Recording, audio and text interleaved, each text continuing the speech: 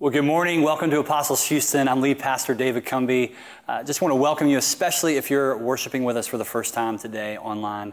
We're so glad you're here. You know, over the summer, we want to get back into our rhythm of reading from the gospel each week. And so wherever you are this morning, I want to invite you to go ahead and stand as I read from John chapter 16, beginning in verse 25. It says, "I have said these things to you in figures of speech. The hour is coming when I will no longer speak to you in figures of speech, but will tell you plainly about the Father. In that day you will ask in my name, and I do not say to you that I will ask the Father on your behalf. For the Father himself loves you because you have loved me and have believed that I came from God. I came from the Father and have come into the world, and now I am leaving the world and going to the Father." His disciples said, now you are speaking plainly and not using figurative speech. Now we know that you know all things and do not need anyone to question you. This is why we believe that you came from God." And Jesus answered them, "Do you now believe? Behold, the hour is coming, indeed has come, when you will be scattered, each to his own home, and will leave me alone. Yet I am not alone, for the Father is with me. I have said these things to you, that in me you may have peace. In the world you will have tribulation, but take heart. I have overcome the world." This is the gospel of the Lord. Praise to you, Lord Christ. Would you pray with me? Father, we give you thanks for today, for the chance to worship you, and Lord, we thank you for the gift of your word. And so, Holy Spirit, would you open these words to us and press them deep within us? Help us to understand more of who you are, and because of that, who we are. We pray that in Jesus' name. Amen. Well, this morning, I want to begin with a question. And the question is, what does it mean to be resilient? You know, the dictionary defines being resilient as the ability to withstand or recover quickly from difficult conditions, to recoil or return to shape after bending and stretching and being compressed. Now, when I think of resilience, I almost immediately think of my 9-year-old son, David. David is an amazing kid, and when he was 2, he was diagnosed with cerebral palsy. Now, CP is a broad spectrum diagnosis that basically says that while the brain was developing, there was some damage. And for David, what that means is it affects his muscle control in his legs, and so it affects his walking and his balance.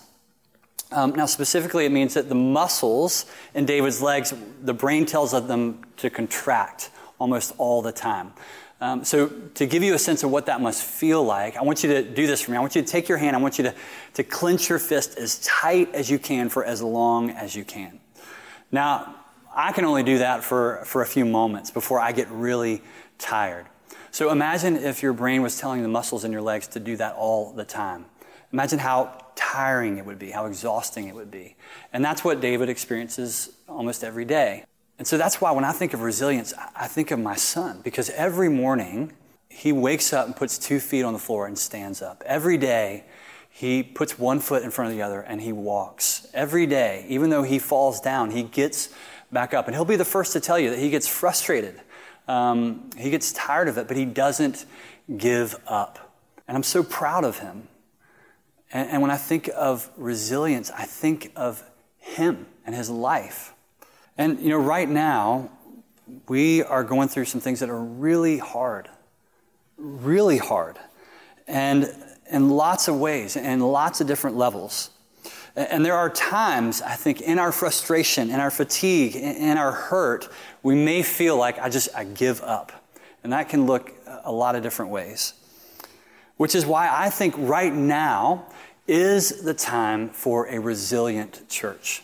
It's a time for the church to not only survive, but to thrive, for the church to exist not just in here, but out there, to enter into these challenging times with a renewed sense of mission and purpose. And so this summer, we want to ask as a church, what does it mean to be a resilient church in this moment? What does it mean to be the church beyond the walls together? So to do that, we're going to be looking together at the letter of 1 Peter. So I want to invite you to grab a Bible and go ahead and open up to 1 Peter chapter 1. And as you're doing that, I want to tell you a couple important things about this letter. First, it was written by the Apostle Peter, one of Jesus' closest friends. This is the same Peter who walked on water, the Peter who confessed Jesus as the Messiah, the same Peter who denied Jesus 3 times just before his execution. This is the Peter that saw Jesus raised from the dead and who experienced a profound moment of God's grace and forgiveness from Jesus, the risen Jesus. And so this is a Peter who knows resilience, who knows what it looks like to live out a resilient faith. So that's who's written the letter. Second thing is, it was written to followers of Jesus who were scattered across Asia Minor, what today is modern-day Turkey. And they were living through challenging times of their own, including a culture that was increasingly hostile to their faith. Now, no one was being kind of fed to the lions, but they were facing kind of what I would say is soft persecution, being ostracized, being abused, being ridiculed for their faith in Jesus. And then the third thing I think that's important to know is this was a circular letter. It's interesting. This is a letter that would have been passed from town to town, from groups of Christians to one to another. It was something that was happening kind of organically. The church was still gathering in homes at this point. And so it's interesting that Peter never mentions like the church as a formal body or a gathering. This church is truly scattered across this huge geographic region. And so you can see why this letter, I think, is incredibly pertinent to us today and specifically pertinent to our circumstances. It was written to a church that needed to be resilient, just like us, a church called to be on mission, even in increasingly challenging circumstances. And so in this letter, I just want to look at the beginning today. In this letter, this is how the Apostle Peter starts. He says, Peter, an apostle of Jesus Christ, to those who are elect exiles of the dispersion in Pontus, Galatia, Cappadocia, Asia, and Bithynia, according to the foreknowledge of God, the Father, in the sanctification of the Spirit, for obedience to Jesus Christ and for sprinkling with his blood, may grace and peace be multiplied to you. This morning, I just want to focus in on this little phrase right at the beginning that Peter uses. He calls them elect exiles. It's a really strange idea, right? The King James Bible talks about it and says it this way, that they are scattered strangers. Another translation says they're chosen exiles. It's strange because it's this mashup of seemingly incompatible ideas, right? If you're chosen, you're wanted, you belong, you're a part of. But if you're exiled, it's like you're unwanted, you're sent away, you're left out. And so the question is, well, what is Peter kind of getting at here? Well, right from the start, Peter's letter takes up one of the most important questions for people who are living through a moment of uncertainty and suffering and hostility, for people just like us. And it's the question of identity. The question that makes all the difference for Peter's readers and for us is, who are we? You know, human beings are unique among creation, in part because we undergo this constant quest for our identity. But one of the deep questions going on within all of us throughout our whole life is, who am I? One of the radical shifts in our culture when it comes to identity has been thinking in terms of elective identity. In their book, Faith for Exiles, Dave Kinnaman and Mark Matlock define elective identity as the idea that people can and should define their own identity because every individual is the ultimate arbiter of what is true about him or herself. That is to say, who I am is a matter of discovering and choosing an identity and then building that identity for myself.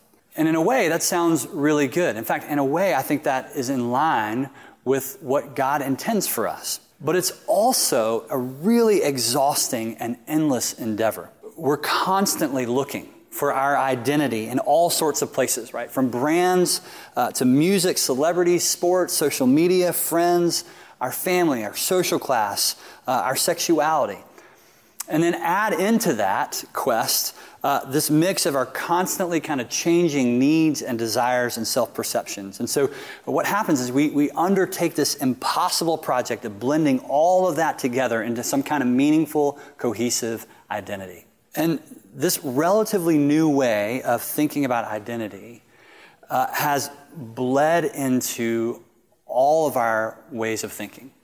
So even as followers of Jesus, what we can easily do is we can see Jesus kind of as one more option in kind of this identity buffet, right? We can see Jesus as one more identity modifier that I just kind of add on. But the gospel doesn't offer us that kind of Jesus. It doesn't offer us a Jesus that we can just add on to our identity. The gospel actually makes the audacious claim that the ultimate answer to the question, who am I, is found in the person and work of Jesus as revealed in the Scriptures. And that's really good news. That's good news because it means we don't have to live in the futility and the burden of our quest for a self-constructed identity. Instead, we can live with joy and freedom and excitement as we discover who we really are in Jesus. And Peter, he knows that's true. And he knows that we have to know who we are before we can really understand how to live, especially when times are hard. Because if we don't, it's going to lead us into deep frustration and despair, and that we will ultimately give up. So the question really is, who are we? And first, Peter says we are chosen. We're chosen. It feels good when we're chosen. I love to be chosen. Chosen for the team, chosen for a dance, chosen for the job. And so Peter says we are actually chosen by God himself. But what does that mean? Well, in verse 2, Peter writes this. He says, we have been chosen according to the foreknowledge of God the Father. That is, God doesn't just know us and choose us in a moment. It means that he's always known us, that he's always loved us and wanted us. Foreknowledge means that before we ever even gave God a thought, he was thinking of us. It means that our chosenness is part of something much bigger. It's part of a story that's much bigger than our own. It's part of God's eternal plan. Peter goes on to say that we're chosen in the sanctification of the Spirit for obedience to Jesus Christ and for sprinkling with his blood. Now, what in the world does that mean? Well, Peter is saying our chosenness is the work of God's personal Spirit that lives inside of us. It's a gift, in other words, he's given us, and then it keeps giving. Sanctification is a word that simply means the work of the Holy Spirit to make us more and more like Jesus and to draw us deeper and deeper into relationship with God. And so it's by the power of the Holy Spirit that we can follow Jesus, the one who out of his love for us, Peter says, shed his blood for us. Peter's reminding us, in other words, that Jesus' sacrifice saves us and heals us and forgives us and calls us to love others sacrificially, just as he loved us. So what is all that telling us? What Peter is saying is that to be chosen by God really is to know that you're loved eternally and personally and powerfully by the God of the universe. It's about this relationship, which makes me think of my marriage to Langley. We've been married for 15 years, and there have been days in our marriage that were really hard. In fact, there's been seasons in our marriage that have been really hard. And it's in those seasons that we've had to remind each other that we are in this covenant relationship with each other. That's what our marriage is. And that we have chosen, what that means is we've chosen to live in relationship with one another no matter what happens. No matter what happens. And so when times are hard, what Peter is saying is, remember, God chose you. He chose you to be in this intimate and eternal relationship with him, no matter what. No matter what. You see, there's this direct correlation between our intimacy with God and our resilience, the resilience of our faith. Psalm 1 gives this really beautiful picture of that reality. This is what it says. It says, "Blessed is the one whose delight is in the law of the Lord and who meditates on his law day and night. That person," it says, "is like a tree planted by streams of water, which yields its fruit in season, and whose leaf does not wither. Whatever they do prospers. In other words, they remain resilient. And it's this picture of resilience that comes from a place of depth and intimacy. A tree, in other words, that survives in storms and droughts and still bears fruit, has deep roots, is planted by streams of water. And so you see this direct connection between our intimacy with God, the depth of our relationship with God, and the resilience of our faith. And right now, I think the question we need to be asking ourselves is, are we cultivating deep roots? Are we looking to social media and friends and political leaders, or are we going deep with God, deep in the scriptures, deep in prayer, deep in relationship with Him? Peter says, if we want to remain resilient in this moment, we need to recognize that we are chosen people and that God is inviting us to go deeper with Him. And so Peter says we're chosen, but then he says we're also exiles. He says we're exiles. Literally, the word that's used here is diaspora.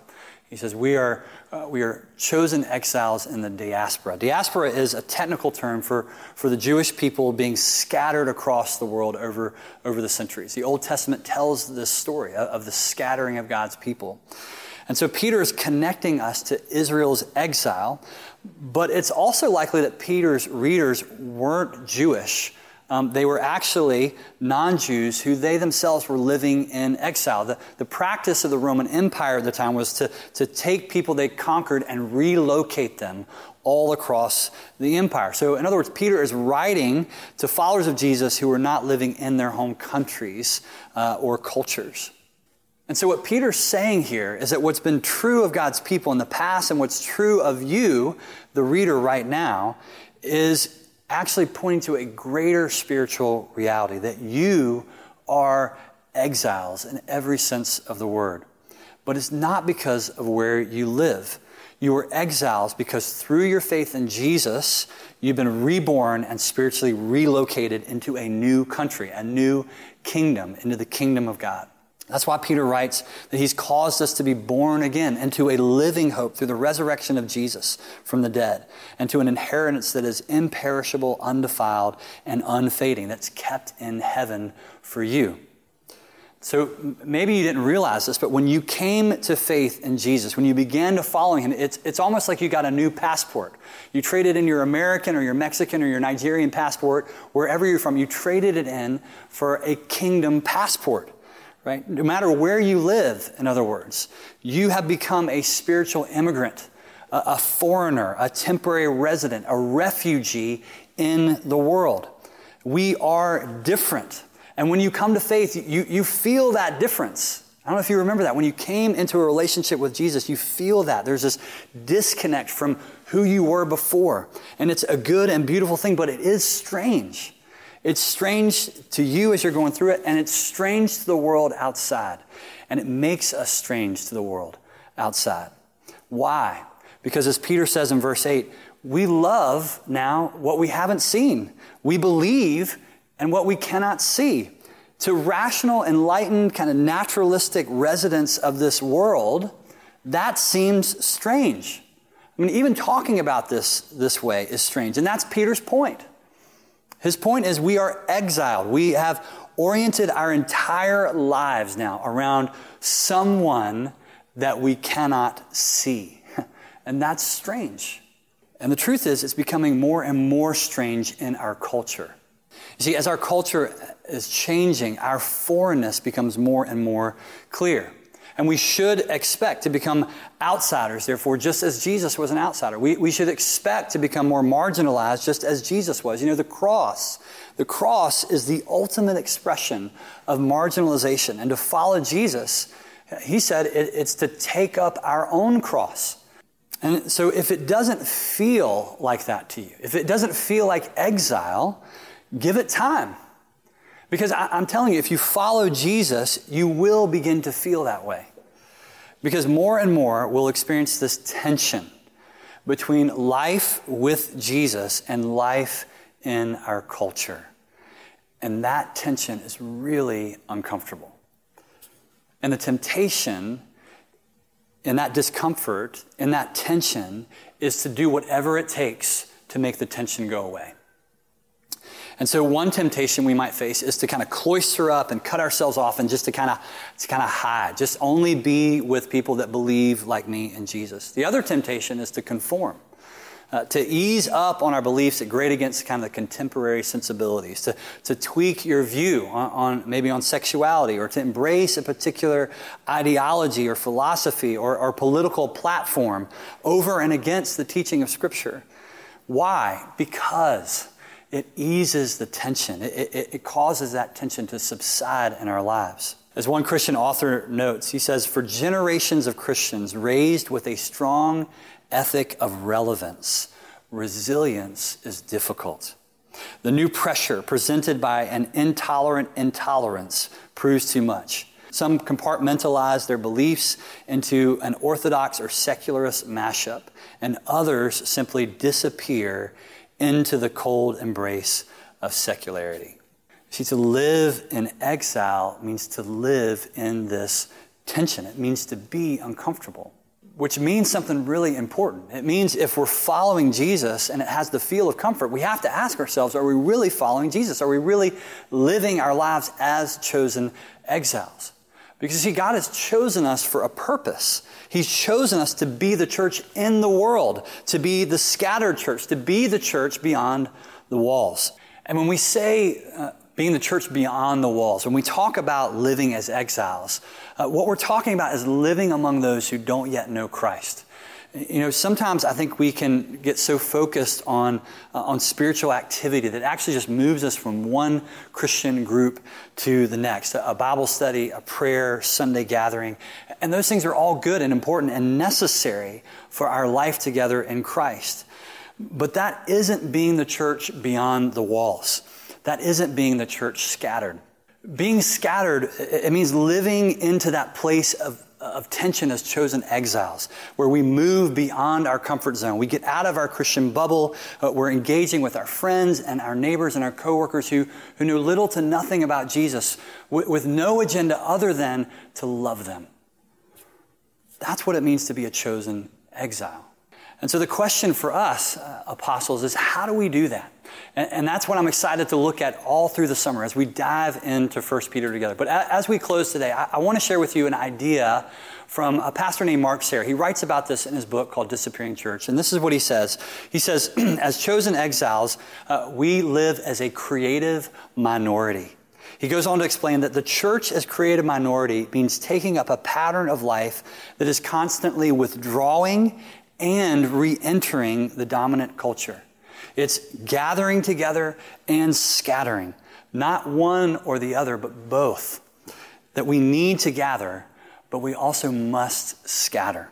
He writes later, this moving in and out enables us to see the myths and the blind spots in our own culture, to reject the myths and to find a greater dependence on God.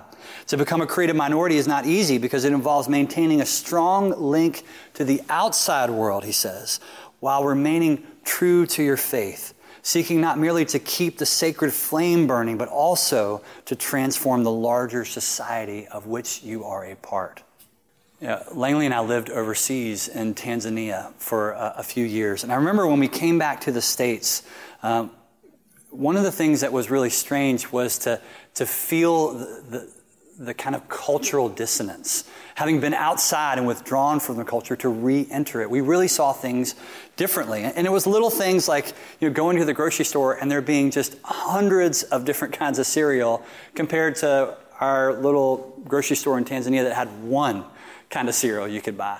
But the other thing that I remember is we came back and everywhere you looked, every commercial, every product that was being sold had suddenly become green. At least to us, it was suddenly green. It was all environmentally friendly. I mean, suddenly you could get everything green. Green cars, green toothbrushes, green cosmetics. I mean, anything you wanted was now environmentally friendly. And for our friends who had been here over the course of the 2 years before that, it was something they didn't really even notice anymore. And yet to us, it was a huge shift because for them, they had been in it and it was gradual. Yet for us, because we were re-entering, we could see it clearly. And Sayers is saying that our experience as a church should have some dynamic like that to it, right?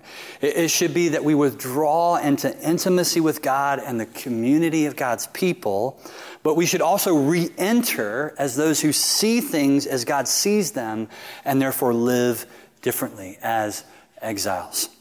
This is what God's calling us to do. This is what God is calling us to be, a creative minority, chosen exiles. Especially, I think, in this moment, but even beyond. And so I just want to ask you this week, maybe consider, are you living into that tension? Are you living into the tension as a community of people who are both withdrawing and re-entering, who are living as chosen and as exiles? That's where we're called to live. We're called to live in that place of tension, beyond the walls of our comfort, because that's where God changes lives and changes the world. Would you pray with me? Heavenly Father, would you help us to know who we are in Jesus, that we are chosen, that we are exiles, or that we would live into that place of discomfort because we know that that's the place you change us and you transform the world. We pray that in Jesus' name. Amen.